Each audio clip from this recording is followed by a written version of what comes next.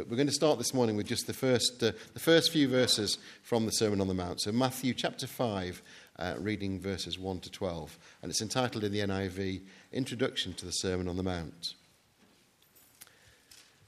Now when Jesus saw the crowds, he went upon a mountainside and sat down. His disciples came to him and he began to teach them. He said, "Blessed are the poor in spirit, for theirs is the kingdom of heaven. Blessed are those who mourn, for they will be comforted. Blessed are the meek, for they will inherit the earth. Blessed are those who hunger and thirst for righteousness, for they will be filled. Blessed are the merciful, for they will be shown mercy. Blessed are the pure in heart, for they will see God. Blessed are the peacemakers, for they will be called children of God. Blessed are those who are persecuted because of righteousness, for theirs is the kingdom of heaven. Blessed are you when people insult you, persecute you, and falsely say all kinds of evil against you because of me. Rejoice and be glad, because great is your reward in heaven, for in the same way they persecuted the prophets who were before you." This really is the word of our Lord. Amen. Dr. D. Martin Lloyd-Jones of past years, some of you may have heard him preach. On the 1st of July 1955, on a Friday night, he began a series at the chapel, Westminster Chapel. And he started the series on the book of Romans. And he said to the almost 1,000 people who were there, he said, "I don't know how long this is going to take to get through the book of Romans, but bear with me." He finished in Romans chapter 14, verse 17, when his health gave in and he had to retire from the ministry. But that was only in April 1968, some 400 sermons later. Now, I'm a great fan of Martin Lloyd-Jones, and when Nick suggested we have a look at the Sermon on the Mount, I said, well, what does Martin Lloyd-Jones have to say about the Sermon on the Mount? Hopefully not 400 sermons. So I went to a book where all those sermons are recorded, and fortunately there are only 61. I thought, even that's a little bit much. I've only got 6. So I said, well, let's see who took over from Martin Lloyd-Jones at Westminster Chapel. And of course it was his young protege, the young Kentucky minister R.T. Kendall. Some of you may have heard him preach. He preached 91 sermons on the Sermon on the Mount. So I'm stuck. I looked at the words of Martin Lloyd-Jones and R.T. Kendall, and I looked at what John Stott had to say, and Oswald Chambers, and D.A. Carson, and others. And it's a remarkable piece of the Bible. And few would disagree that these 3 chapters in Matthew comprise the most well-known passage containing the teachings of Jesus in the whole of the Bible. Certainly the most quoted part of the Bible, some might say. John Stott says this. He said, "It is the best known, arguably the least understood, and certainly the least obeyed." This manifesto of the newly established kingdom of heaven is indeed widely interpreted and widely misinterpreted. Of yesteryear, we had the people, we called them the social gospelers. These were folk who saw in the Sermon on the Mount nothing more than a bunch of really good teachings. Difficult teachings, but good teaching. And if we were all to live like that, you see, then the world would be a far better place. On the opposite extreme, there were those, we might call them hyper-dispensationalists, who said there's nothing in the Sermon on the Mount that has any relevance to the present age. It's only relevant for the kingdom age, which is still to come when Christ returns. I'm not one of those. Others say it's a new set of laws. It's taking the place of the 10 Commandments. And if you want to know God, you've got to follow these laws. It becomes another salvation by works type of passage. My view, however, coincides with the commentators that I've mentioned to you. And John Stott particularly sums up the Sermon on the Mount in just a couple of words. He says it is this: it is the Christian counterculture. That's what it is, the Christian counterculture. And I believe in the church today, in 2020, it is hugely relevant. We live in a world that's seen decades of warfare interspersed by years of disillusioned optimism. We still have pockets of horrible warfare across the world today. We have the massive impact of climate change decimating parts of our planet with fires and with floods. We have revolution, violent crime on the increase in so many places. Human trafficking and slavery at a scale never seen before in human history. And even here in the relatively peaceful Western world, we have social scientists who tell us it's okay just to kill unborn babies. And the old can just decide when they want to die. They can take their life into their own hands. It's all okay. Gender differences in this world have been blurred, leaving everyone confused. Psychologists and self-help gurus are telling us that we can be whatever we want to be heroes in our own worlds, to stand up for our rights, to live for number one, to be assertive and to live the dream. Philosophers and humanists and secularists are trying to persuade us that faith in the supernatural is outdated and foolish. The answers lie in taking evolution back into the laboratory and genetically modifying life, and so rid ourselves of disease and any other kind of imperfections. And then there are the hedonists who implore us to binge every weekend, to drink ourselves into oblivion, to inject ourselves with mind-numbing substances, to block out the realities we don't want to face, to make love with whoever we want whenever we please, and to eat and drink and be merry, for we may well be dead tomorrow. And even then, it's just oblivion. And then we have the established church, hardly ever countercultural and far too conformist. The church, for the large part, is just not the new society that it needs to be. A new way of being that embodies the solutions to people's deepest needs. And this is a huge tragedy. We have people living and dying in ignorance and need. And we have the church hovering on the sidelines, wringing its hands, bemoaning the evil of it all, but failing to speak the truth, to offer the answers, to provide the healing. For the large part, the church looks far too conformed to the ways of the world. Just another version of the same old thing that never worked back then and it's not working now. And I'd suggest to you this morning that the most tragic, the most hurtful thing that anyone can ever say to the church and can ever say to you and I as Christians, the most hurtful thing they can ever say is this: you're no different to anyone else. And here comes Jesus. And here comes 3 chapters of the most remarkable teaching, which flies counter to everything the experts tell us is wise and the world tells us is fun. This sermon, or maybe it's not a whole sermon, maybe it's highlights of a sermon. It only takes about 8 or 9 minutes to preach the whole sermon, so maybe it's just part of a sermon. Appears near the very beginning of Jesus' ministry. He's around 30 years of age. He's been baptized in the River Jordan by John the Baptizer. He's been in the wilderness for about a month and a half, wrestling with the devil and preparing himself for ministry. He's called a few folk to follow him, and now we find him in the province of Galilee, north of Jerusalem, and his teaching and healing ministry is beginning. And he begins to speak of the kingdom of heaven, or as the other gospel has called it, the kingdom of God, long promised by the prophets of the Old Testament. But a new day is now dawning, and God has now broken into history in a whole new way. In fact, there's John the Baptist, whose message was, repent, for the kingdom of God is at hand. And Jesus now travels all over Galilee because of the growing crowds. This time, he's on a hillside. He's not in a synagogue. He's not in someone's home or in a field. He's on a hillside. The fundamental message of the Sermon on the Mount is probably found in the Greek word metanoia. Metanoia is the Greek word for repentance.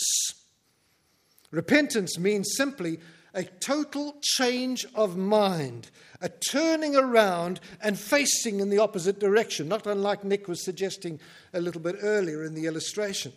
A change of mind, a turning around, a change of direction. The Sermon on the Mount is a description of how life really could be and how different the human condition is meant to be if and when individuals come under the gracious rule of God. And when we come under the gracious rule of God, what should we look like? What should we sound like? We citizens of the kingdom of heaven. In a word, different. Jesus' true followers, his disciples, were to be entirely different from anyone else. They were no longer to take their cue from the people around them, but from him, their new king.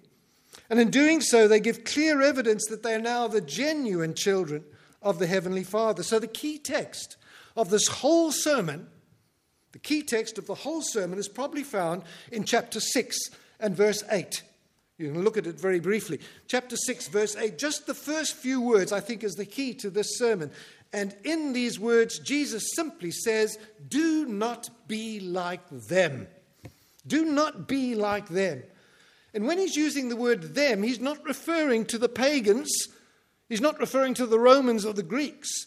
He's referring to the religious leaders of the time. Don't be like them, he says. Don't be like them.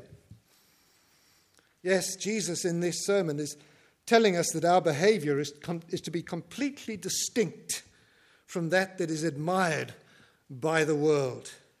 And these Beatitudes that have been read to us are a good example of that. And we are to shine, the sermon says, like bright lights in prevailing darkness. Our righteousness is to far exceed that of those who call themselves good and holy people. Our love is to be greater, our ambitions far nobler than any of our neighbors, pagan or religious. As followers of this Jesus, we are to be totally different. Different from the nominal church and from the secular world. Different from both the religious and the irreligious. This sermon is the most countercultural description of Christian life found anywhere in the Bible, with its radical value system. It's unbelievably demanding ethical standards. Its deep level of spiritual devotion and a remarkable set of attitudes towards things like money, ambition, day-to-day lifestyle, relationships. So it seems obvious why we should be studying it. Jesus went to his death and rose from the grave and left us the Holy Spirit so that we might actually be enabled to live this way. That's why we study it. And the more we find ourselves living with his power and his enablement in the ways that are described in this sermon, the more we will experience his blessing. And preaching and teaching from this Sermon on the Mount is not just about challenging and encouraging Christians. This sermon is about evangelism as well. Billy Graham, in many of his sermons, used as his text a passage from the Sermon on the Mount. Men and women and young people are searching, I believe, for a new and more meaningful way to look at the world and at human behavior. In 1953, Martin Lloyd-Jones said this in one of his messages on the Sermon on the Mount, and I believe it is relevant today. He said, "I am never tired of saying that what the church needs is not so much to organize more evangelistic campaigns to attract outside people, but for Christians simply to begin to live the Christian life. If we did that, men and women might come crowding into our buildings." Let's go to the text, Matthew chapter 5. I hope you have it open in front of you. When Jesus saw the crowds, he went up on a mountainside. His disciples came to him, and he began to teach them. There's a similar passage in Luke chapter 6. You'll see it from verse 17. It's a little bit different because it starts like this. He went down with them and stood on a level place.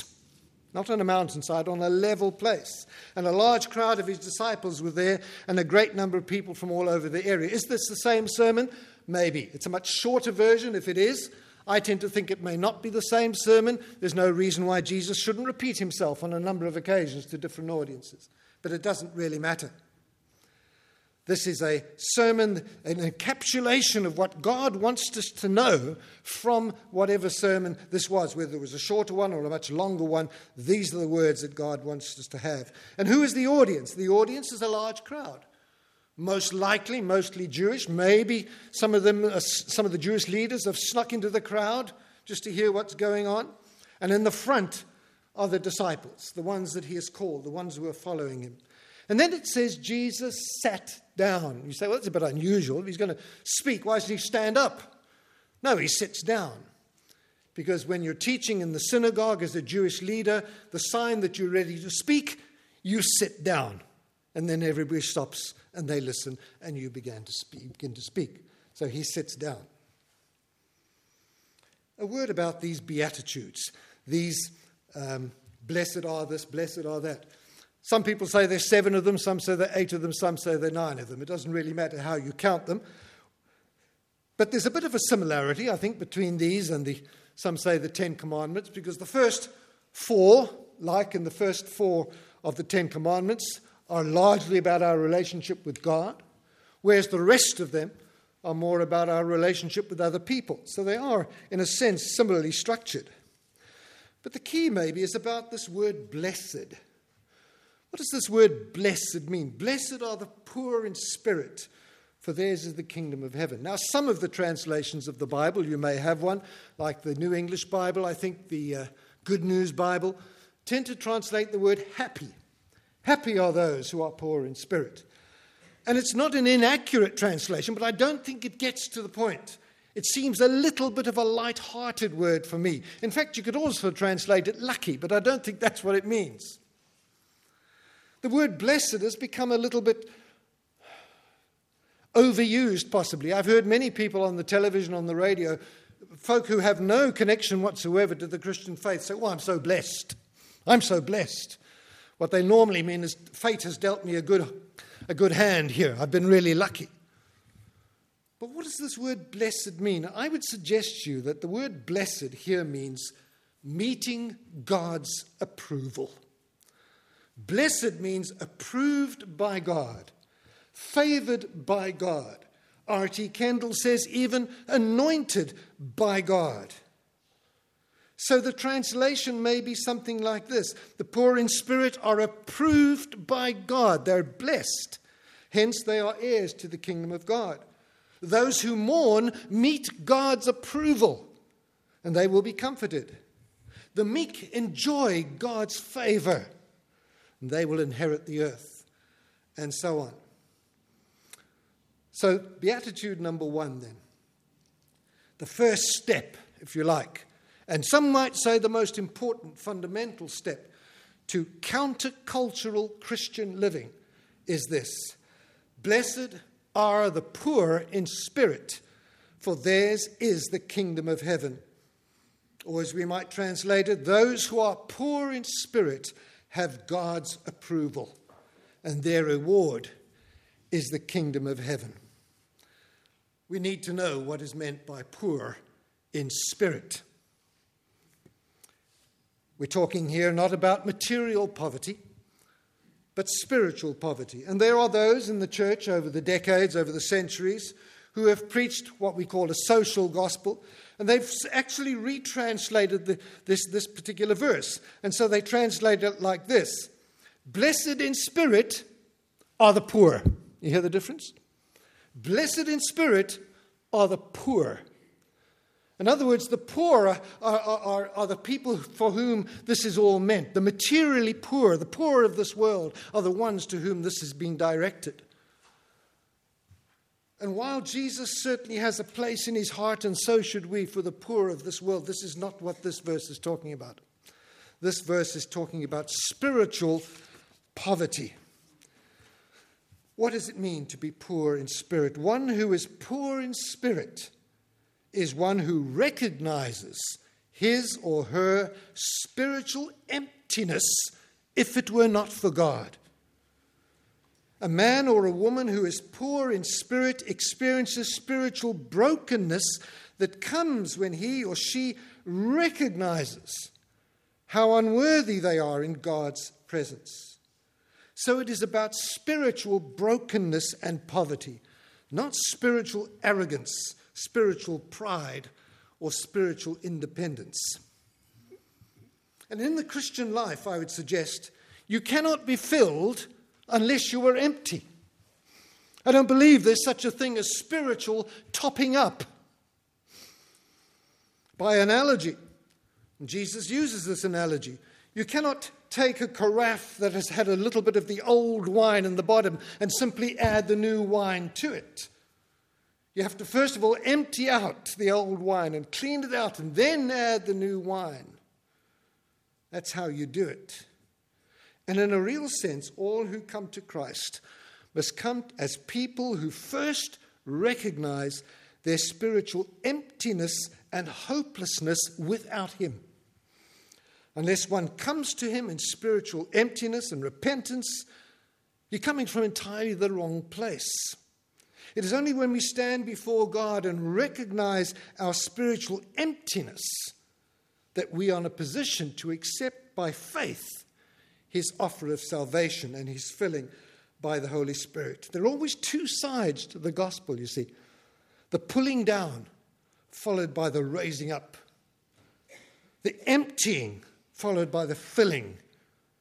So in many ways, the way up is down. The way up is down on our knees in repentance.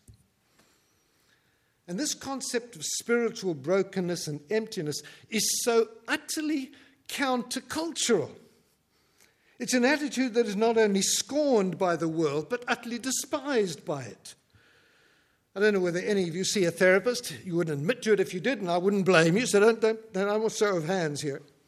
But try telling your therapist next time you see him or her, and say to them, I'm really poor in spirit. I'm feeling spiritually broken. I'm feeling spiritually empty. He'll roll his eyes and view you with pity and dismay. He'll tell you you were in a sorry state indeed, and you need to urgently rediscover your self-esteem. You need to recover your pride in yourself and pick yourself up and stand for your independence and strive for your self-authentication. I study psychology. I know what they do. You know, if you want to get any job in the world, you need to come across as self-confident, self-reliant, self-fulfilled, really in charge of yourself. If you want to get ahead in the world, you need to believe in yourself and stand up for yourself. You're assured of success in life and in business. How? By expressing yourself with confidence, by asserting yourself, by believing the power you have in yourself, by doctoring your CV to present a successful, polished superman or superwoman, someone in full control, self-made. And along comes Jesus, and he says, blessed are the poor in spirit. We're all aware of what we might call the cult of personality. Even in the church, we admire a speaker who seems to have great personality. We admire a company CEO with a forceful personality, or a celebrity with an attractive personality. And what is this great, strong personality based on? It's based on self-confidence, self-belief, self-control, self-assurance. And heaven help you if you go to an interview and you think you did okay, but you're turned down for the job, and you discover it's because somebody said, she seems a little lacking in personality. No, indeed, being poor in spirit is not only unpopular, it seems to be downright useless in today's secular world. But remember that being poor in spirit does not mean being weak, nervous, or timid. It does not mean you are lacking in courage. It does not mean you have to be shy and reserved and totally introverted. It is not being some kind of Uriah Heep, pseudo-humble person, self-described hopeless case, a doormat for everyone else. completely suppressing your personality. But it does mean a complete absence of pride and arrogance, an absence of total self-reliance and self-assurance. And it is a keen consciousness that apart from God in our lives, we are and have nothing worth to offer anybody. And this poverty of spirit, this spiritual brokenness, we must remember, is not something we can kind of produce in our own selves. It too comes from God. It comes when we experience a tremendous and real awareness of our utter sinfulness and helplessness, when we come face to face with God. And the deeper and the clearer our knowledge of God, the more we feel our spiritual poverty. So there's a seeming paradox here, if you like. Spiritual maturity is measured usually by a deeper and deeper sense of spiritual poverty, not by some kind of growing spiritual self-confidence. And the great spiritual heroes of the faith from biblical times and in the centuries of church history have always been men and women who were keenly aware of the fact that they had nothing in themselves that they could boast of.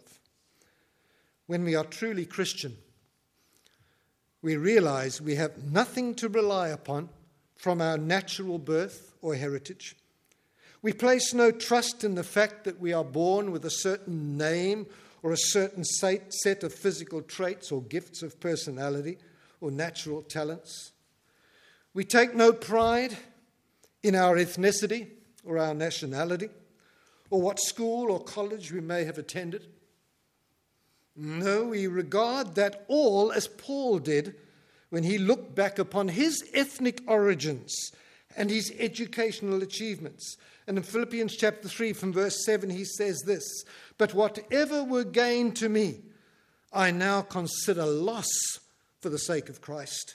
What is more, I consider everything a loss because of the surpassing worth of knowing Christ Jesus my Lord, for whose sake I have lost all things." And then he makes the staggering statement, "I consider it all garbage that I may gain Christ." The hymn writer puts it like this, "Nothing in my hand I bring, simply to thy cross I cling. Naked come to thee for dress, helpless come to thee for grace. Foul I to the fountain fly, wash me, Saviour, or I die." This is the language of the man and woman who is poor in spirit. It doesn't sound anything like we're supposed to think and speak as men and women of the world. So what is the reward? What is the reward that awaits the poor in spirit? "Blessed are the poor in spirit, for theirs is the kingdom of heaven." Kingdom of heaven. Now what does that mean? And how is it a reward if you are poor in spirit? Much debate and much disagreement, of course, about this concept, the kingdom of heaven, the kingdom of God. But most would agree with the principle that the kingdom of heaven is, in a sense, twofold. It is already here, and yet it is already to come. It is still to come. In terms of the kingdom that is yet to come, there are different views. It is mentioned in the Old Testament and in the New Testament many times. We pray the Lord prayer, "Thy kingdom come." So there is a sense of futurity about the coming kingdom. However you believe that, whether you think of a millennial kingdom or you think about the new creation, there is a time when we will inherit fully this new world that God has made for us. And yet, there's a present tense to it as well. "Blessed are the poor in spirit, for theirs is the kingdom of heaven." Right now. Right now. Just a very short time before this, we see Jesus teaching in Matthew chapter 4. And we see Jesus in the town of Capernaum. And he is, in part, reacting to the news of the imprisonment of John the Baptist. And he says in verse 17 of chapter 4, or it says, the scripture says, "From that time on, Jesus began to preach, for the kingdom of heaven has come near." And a few years later in his ministry, he says this in Luke chapter 17. Once being asked by the Pharisees when the kingdom of God would come, Jesus replied, "The The coming of the kingdom of God is not something that can be observed, nor will people say, here it is, because the kingdom of God is in your midst. The kingdom of God is already here. Jesus is already ruling. But it is in no way the kind of kingdom that the Jews at the time, then or now, were expecting. It is an internal, invisible kingdom. Let me try to define it for you if I can. I'd like to try to define it this way, and I am leaning heavily on some of the commentators because I find it challenging. Today, for the Christian, the kingdom of heaven is the unhindered rule of the Holy Spirit in your heart. Let me say that again. Listen carefully. Today, for the Christian, the kingdom of heaven is the unhindered rule of the Holy Spirit in your heart. Blessed are the poor in spirit, for they will enjoy the unhindered rule of the Holy Spirit in their hearts. We can hinder the work of the Holy Spirit. We can grieve the Holy Spirit. Paul tells us this in Ephesians 4.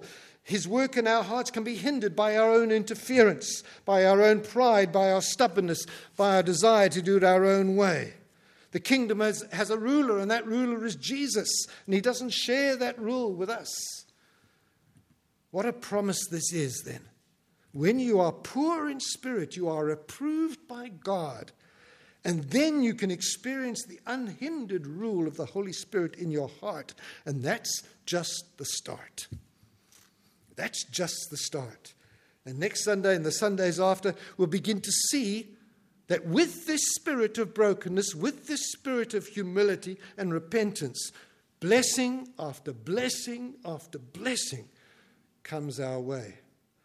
So let me close with one or two questions, which you might like to make a note of. If you're in one of the home groups, they will appear in your study. As a citizen, then, of the kingdom of heaven, how do I distinguish myself by my speech and my behavior from the people I know who are not Christians? How am I visibly different in the way I am at work from day to day? How am I different? The way I am with my immediate family, am I different? The way I come across on my social media profiles, do I come across as different? The way I socialize and celebrate, am I different? The way I play my sport, am I different? The language I use, especially when I'm angry, am I different? The way I live with the people in my street, am I different? The way I live as a citizen of my county, my town, my village, am I different? The second question is this: a person who is poor in spirit is someone who has a clear view of the glory and the greatness of God. How do you see God this morning? Have you gone past the early pictures you had of God when you were a child? Do you see God as the God of Isaiah 6 and Revelation 4? That great God on the throne in Revelation 4, the Lamb upon the throne, the God who is attended by all the living creatures, that God of beauty and majesty? Or do you see him as the God of Psalm 23 and John 10, the great shepherd, the one who cares for the sheep? How do you see God this morning? We only ever realize our spiritual poverty when we compare ourselves to the vision we have of God. If our vision of God is dysfunctional and feeble, we'll never experience that depth of distance between us in that sense. Finally, living in the kingdom of God means giving the Holy Spirit unhindered access to our heart and life. What is stopping the Holy Spirit having complete control of your life this morning? Is it a secret habit that nobody knows about? Is it a lie that you've been living, a grudge that you're carrying, a relationship that shouldn't be? Is it your love affair with your phone, your Facebook profile, your PlayStation? What is it that's stopping the Holy Spirit have complete control in your life? This morning, don't postpone that prayer of repentance that you know you need to offer. Do it today. Blessed are the poor in spirit, for theirs is the kingdom of heaven. Father, we thank you for your word. Speak to our hearts, we pray. Help us to see you in a new way, and then to see ourselves as we really are, to repent of our sins, and to give the Holy Spirit unhindered access to every part of our lives. This we pray in Jesus' name. Amen.